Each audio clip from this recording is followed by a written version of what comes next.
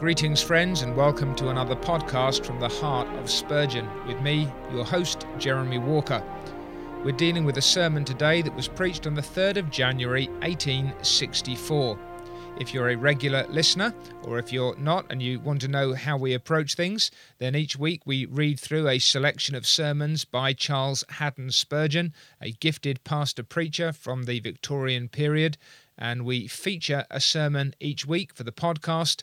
And for those who can't read one every single day and maybe just want a representative taste, and the sermon for this week is entitled Suffering and Reigning with Jesus.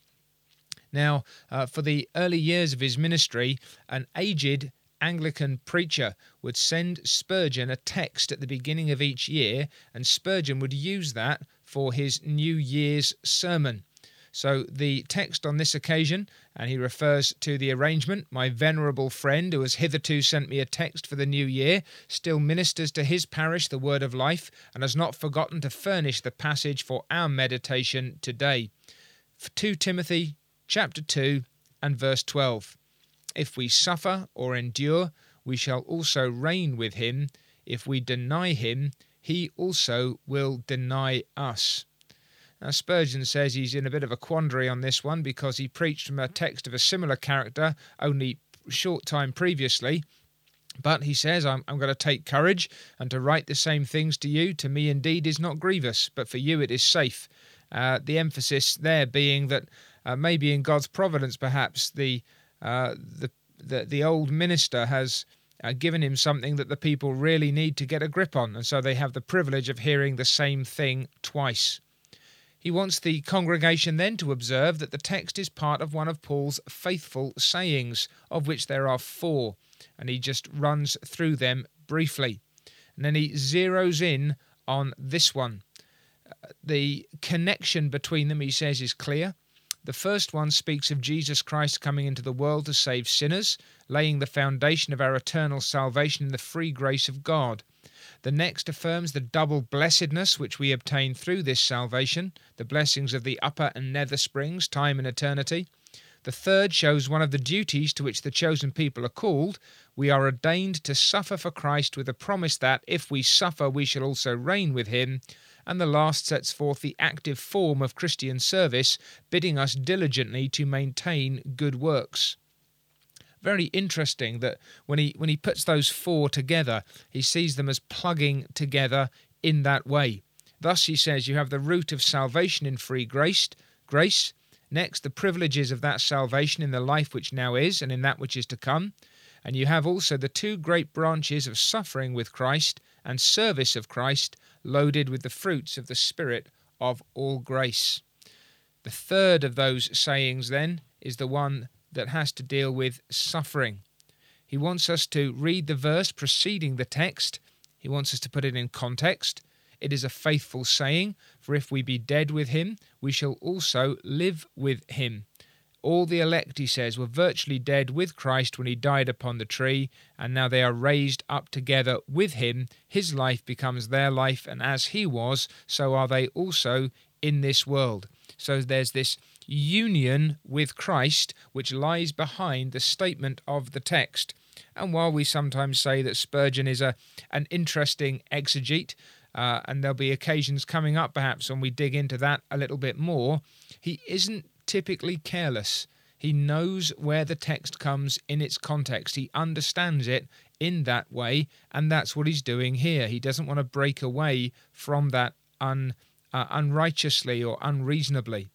So he says, may the Lord make us rooted and grounded in the mysterious but most consolatory doctrine of union with Christ Jesus. And out of that union, we come to the text, if we suffer, we shall also reign with him. If we deny him, he also will deny us. And so he goes into a basic 2-part structure, suffering with Jesus and its reward, denying Jesus and its penalty. First of all, suffering with Jesus and its reward. What he does in this first main section is he introduces the idea as a whole. Then he comes to say that there are some certain distinctions that need to be properly made. And then he turns to some particular thoughts or examples of how it is that various people will suffer. So, first of all, we must suffer if we live, no matter in what style we spend our existence. Everybody suffers, says Spurgeon. That's normal. So, if a man has sorrow, it doesn't necessarily follow that he shall be rewarded for it. We sometimes almost impute a kind of a virtue to suffering in itself, as if there were something inherently wonderful or blessed in the idea that we're just going through a hard time and we deserve some kind of reward. But Spurgeon's point is that we must suffer with Christ in order to reign with him. Suffering in and of itself has no inherent virtue and wins no inherent reward. The suffering which brings the reigning with Jesus must be a suffering with Jesus. You cannot reign with him unless you suffer with him. And he talks us then about the current error among those poor people who are ignorant of true religion, that all poor and afflicted people will be rewarded for it in the next state, as if our social or financial status in this world somehow obliges God to deal well with us in the world which is to come. And he uses the example of Lazarus and the rich man, and says that Lazarus, the poor man, wasn't carried into heaven by the angels because he was poor, but because his heart was in heaven. And when the rich man lifted up his eyes in hell, it wasn't because he was rich, but because he'd never lifted them up on earth toward God and heavenly things. So there's no necessary connection between suffering here and happiness hereafter.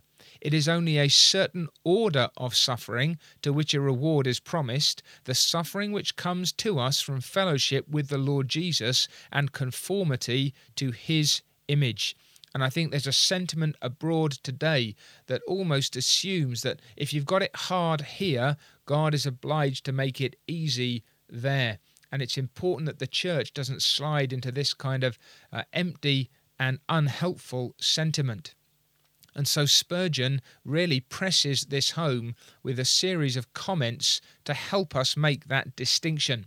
And his first is that we must not imagine that we're suffering for Christ and with Christ if we are not in Christ. So the first essential here is that we genuinely be believers in the Lord Jesus Christ, united to him by the faith which God gives. Are you in Christ by a living faith? Are you trusting to Jesus only?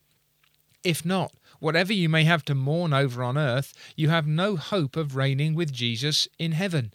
So in Christ must come first. And the second distinction that he wants to make, or the help in making this distinction, is that it is essential that a Christian man be called by God to suffer. For not all sufferings of a Christian are necessarily sufferings with Christ. There may be some people who impose sufferings upon themselves, mortification and self-denial in a curious and ungodly way, mutilating the body or depriving yourself of good things that God has given to be enjoyed. Spurgeon says you might admire the man's fortitude, but that doesn't mean that he's suffering with Christ, because the God of love hasn't called men to such austerities. So to torture oneself, to assault oneself in the name of God, if God hasn't called us to that, it is not suffering with Christ. And he makes the point, actually, and I think it's a good one. He's not just talking about the excesses, for example, of Roman Catholicism, but he talks about the occasions on which excited Protestants have rushed into Romish cathedrals, have knocked down the priest, dashed the wafer upon the ground, trod upon it, and in other ways exhibited their hatred of idolatry. Now, when the law has interposed to punish such outrages, the offenders are hardly to be considered as suffering with Christ. Now, I think we need to be careful here. We're not saying that every law is a good law and that Christians obey all laws without question. Here the point is that there is a reasonable law, and that if you break that reasonable law without just warrant, then you are not able to claim that you are suffering with Christ. You need the command of God to do something which men have forbidden, or a command of God not to do something which men are requiring. Spurgeon's point is it's not necessary to protest against Roman Catholicism by acting in this way. And so he says, let us mind that we make distinction between things which differ, and do not pull a house down on our heads and then pray the Lord to console us under the trying providence. Very important that we understand what he's saying there. Then, in troubles which come upon us as the result of sin, we must not think we are suffering with Christ.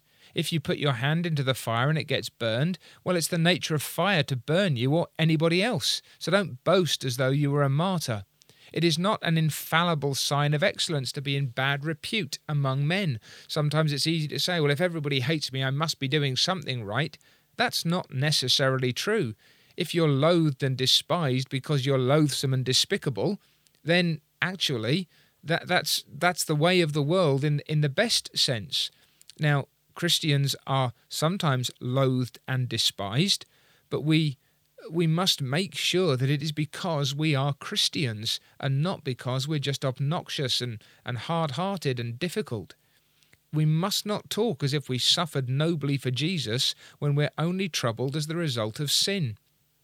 Then, the true suffering that God accepts and rewards for Christ's sake must have God's glory as its end, not our own reputation or to win applause among men. The kind of thing that sort of says, look at me. It's a sort of Jehu-like zeal, isn't it? Come and see my zeal for the Lord. Watch me being a great man. See me holding up Jesus Christ so magnificently. It's obnoxious. It's appalling. Also, mind too that love to Christ and love to his elect is ever the mainspring of all my patience. You need to take account of that. Though I give my body to be burned and have not charity or love, it profits me nothing. If I suffer in bravado, filled with proud defiance of my fellow men, if I love the dignity of singularity and out of dogged obstinacy hold to an opinion, not because it is right, and I love God too well to deny his truth, but because I choose to think as I like, then I suffer not with Jesus.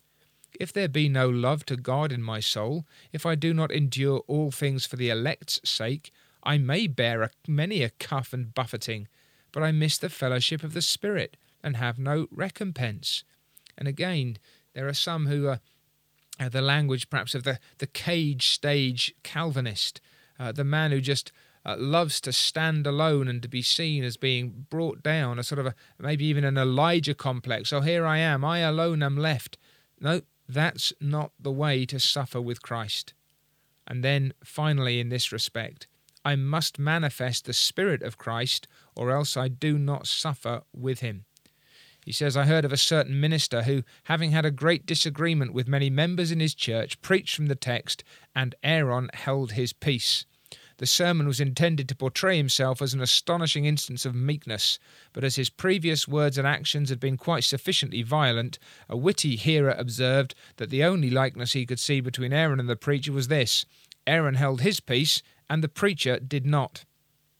It's easy enough, says Spurgeon, to discover some parallel between our cases and those of departed saints, but not so easy to establish the parallel by holy patience and Christ-like forgiveness.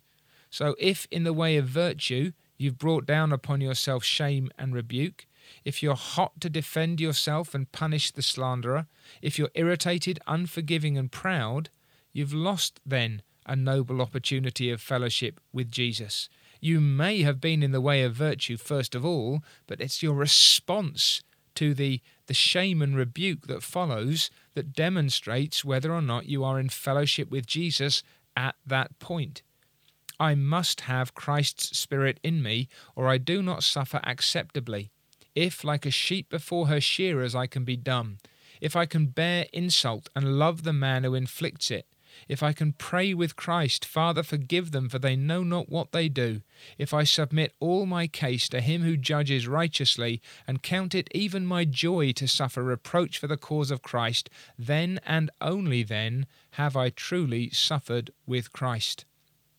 Again, there's need to be careful here that we're not just drifting into sort of passivity or quiescence or an unhealthy kind of passive pietism. But Spurgeon, I don't think, is suggesting that. Rather, that the Spirit of Christ, that meek and loving heart, must be in us if we are to claim that we are truly suffering with him. And Spurgeon's aware of the impact that this might have. These remarks, he says, may seem very cutting and may take away much false but highly prized comfort from some of you. This is something that the preacher sometimes needs to do. He cuts away what doesn't belong in order that what does belong may grow properly. And so he says, it's not my intention to take away any true comfort from the humblest believer who really suffers with my Lord, but God grant we may have honesty enough not to pluck flowers out of other men's gardens or wear other men's honours. Truth only will be desired by true men. And so he's zeroed in. Don't claim you're suffering with Christ if you're not. In order to say, I am suffering with Christ, you must be in Christ. You must be suffering in a way that God has called you into. You must not be suffering because of your own sinfulness and foolishness. You must have God's glory as your proper end.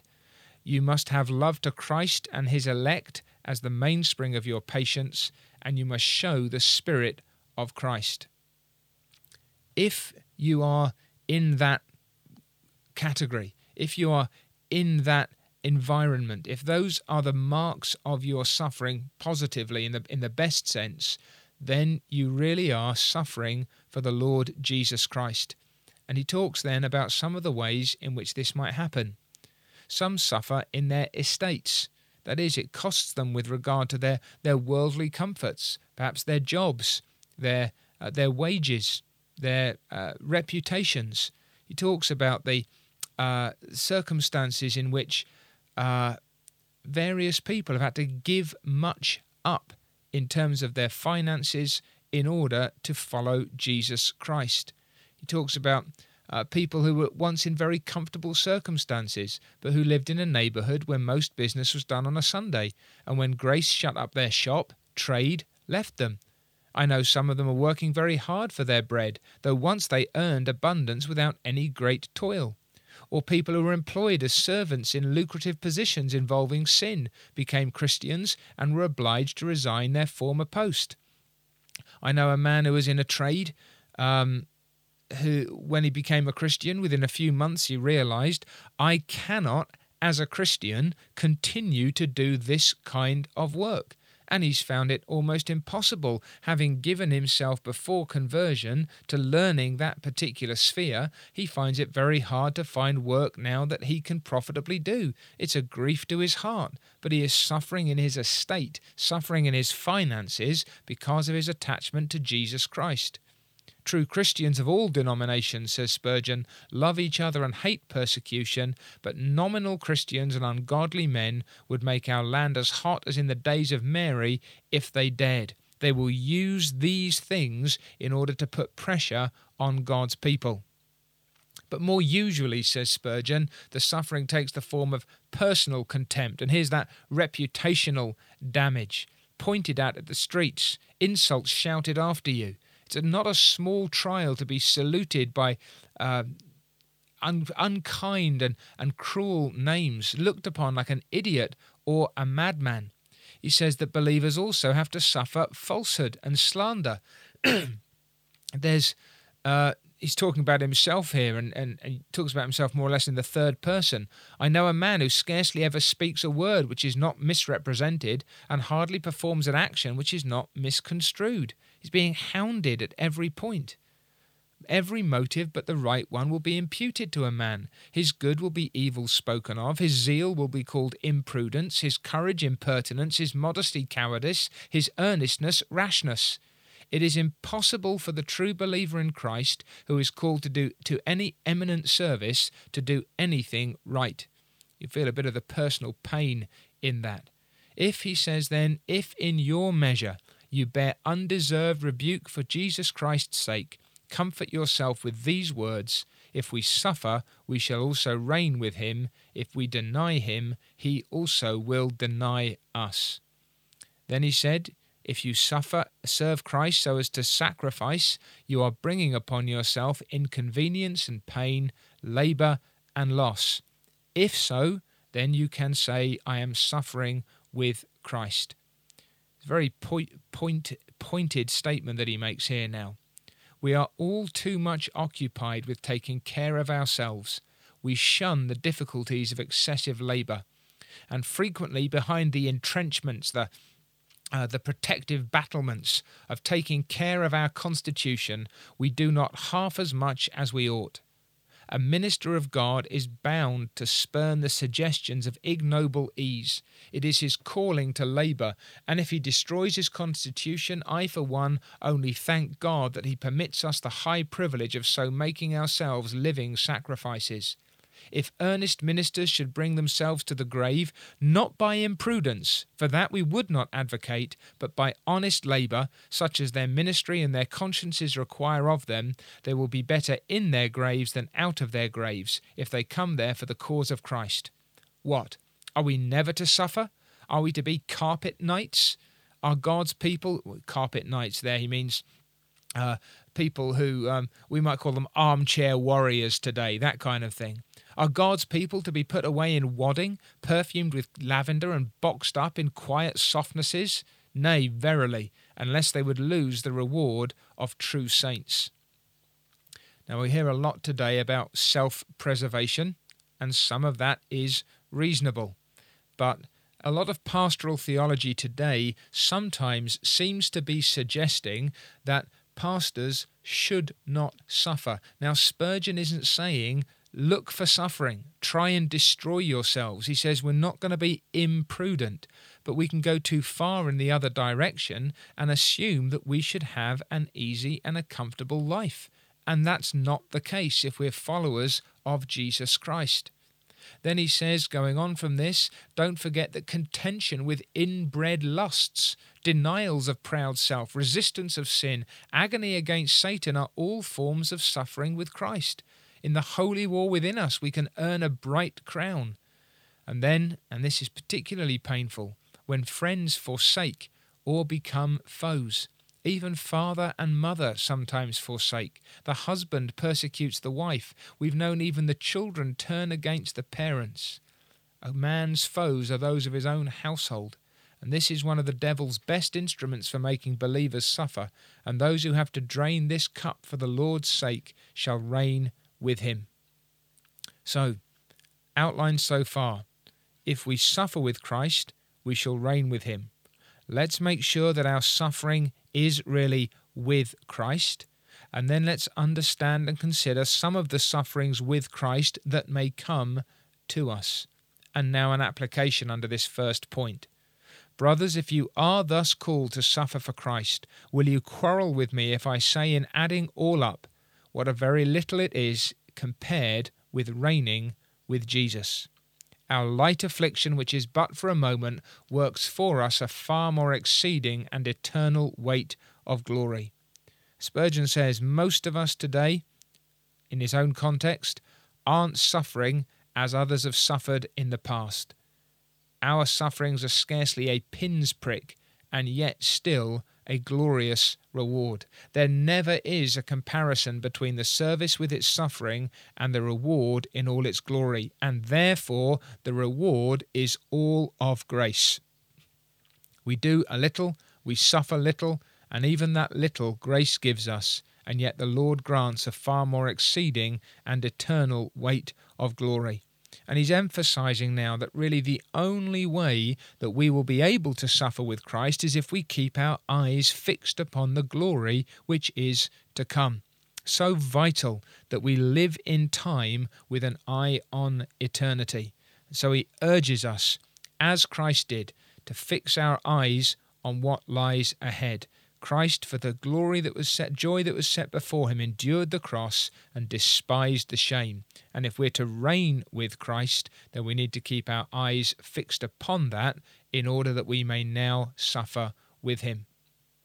And that brings Spurgeon more briefly to his second point, denying Christ and its penalty. You who say most loudly, though all men shall deny thee, yet will I not, you are the most likely to do it. He's commenting on the fact that when Christ warned his disciples about the coming, the betrayal that would come, they all thought, "Is it I?" They weren't puffing out their chests. Peter eventually started making those kinds of statements, but he came to the point of denial. Whereas when the betrayal was mooted, these were men who were thinking, maybe I could do it. And Spurgeon says, be wary, for there's a way of denying Christ without even speaking a word. And this is much more common than, for example, a sort of a doctrinal declaration that he's not really God, or that he didn't really die, or that his atonement was not effective. He said, many in the day of blasphemy and rebuke simply hide their heads. They're in company where they ought to speak up for Christ, but they put their hands on their mouths.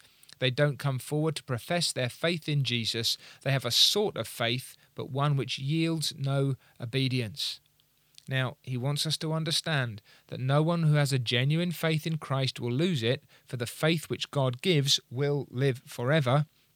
And yet, he says that you need to actually stand up and be counted for the Lord Jesus Christ.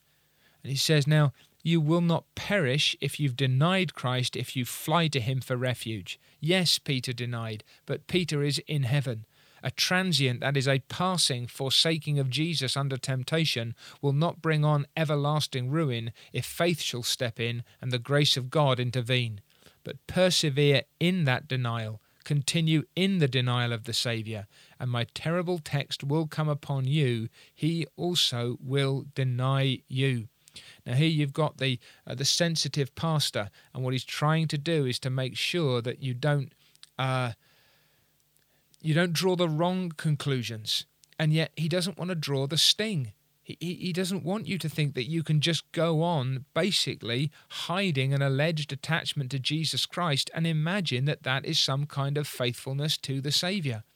And so you need to understand that if you go on denying Christ, if you do not own him and love him and serve him and testify of him, if you've not got more than a mere name that you live, then he also will deny you. And he thinks about two particular ways that this is going to happen. Sometimes on earth and ultimately in another world. And he uses a number of examples. A very famous one from church history of a man called Francis Spira or Spira. If you've ever read it, you never can forget it to your dying day. A man who was a reformer of some reputation and recounted because of fear, and in a short time fell into despair. And people used to use him as an example of the horrors of that state.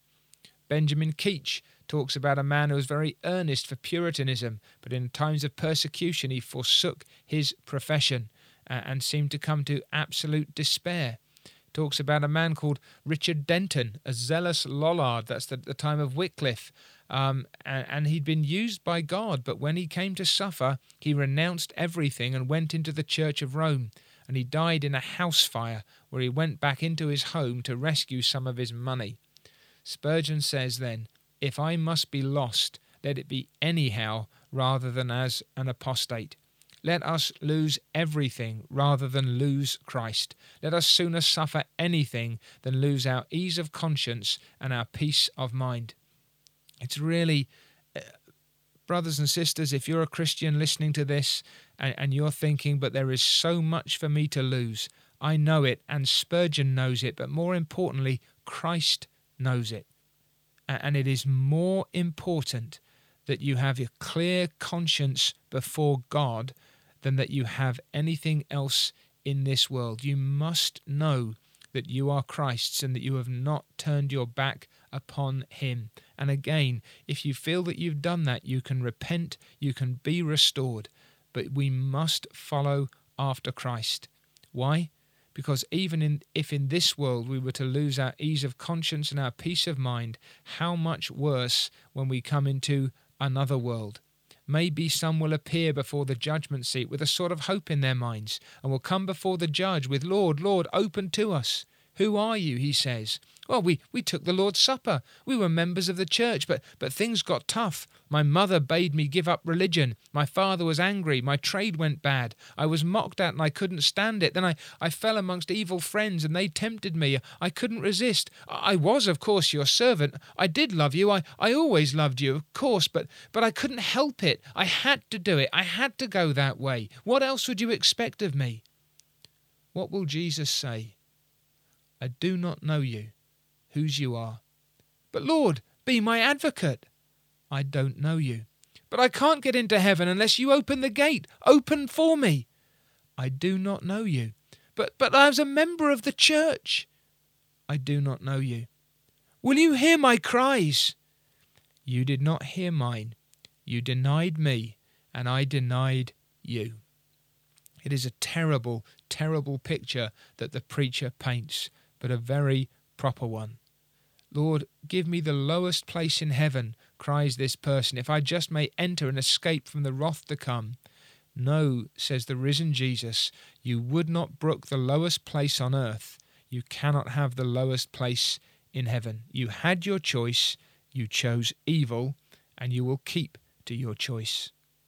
Oh, sirs, said the preacher, if you would not see the angry face of Jesus, if you would not behold the lightning flashing from his eye and hear the thunder of his mouth in the day when he judges the fearful and the unbelieving and the hypocrite, if you would not have your portion in the lake which burns with fire and brimstone, cry this day mightily unto God, Lord, hold me fast, keep me, help me to suffer with you, that I may reign with you. But do not let me deny you, lest you also should deny me. I can't imagine that Spurgeon preached that dry-eyed, can you? I can't imagine that he said that without deepest grief of heart and of soul, a bubbling out of deepest affectionate feeling toward those who were hearing him. Now you might say, well, what a way to finish a New Year's sermon. And I'd say, yeah, painful, stinging even, deep cutting, but how necessary. We're not at the beginning of a year as we at least record and maybe listen to this. Some of you may be. But how will we approach the year to come? How will we approach the hour or the day to come? If we suffer with him, we shall reign with him. If we deny him, he will deny us. These are profound, sometimes painful, difficult things for us to deal with, but it's important that we understand what is at stake. Well, God willing, you'll join us again on another occasion. Nothing but leaves, God willing, is the sermon for next week. It's number 555, and I trust that you'll join us on that occasion, and that God will, until then, help us and keep us as we seek to serve him and to testify of him, if need be, suffering with Christ, that we may reign together with him. Goodbye for now, and God bless. My name is Jeremy Walker, and this is a Media Gratiae production. I hope you've enjoyed From the Heart of Spurgeon. For more information, and to read along with us week by week, follow us on Twitter at Reading Spurgeon. That's Twitter at Reading Spurgeon.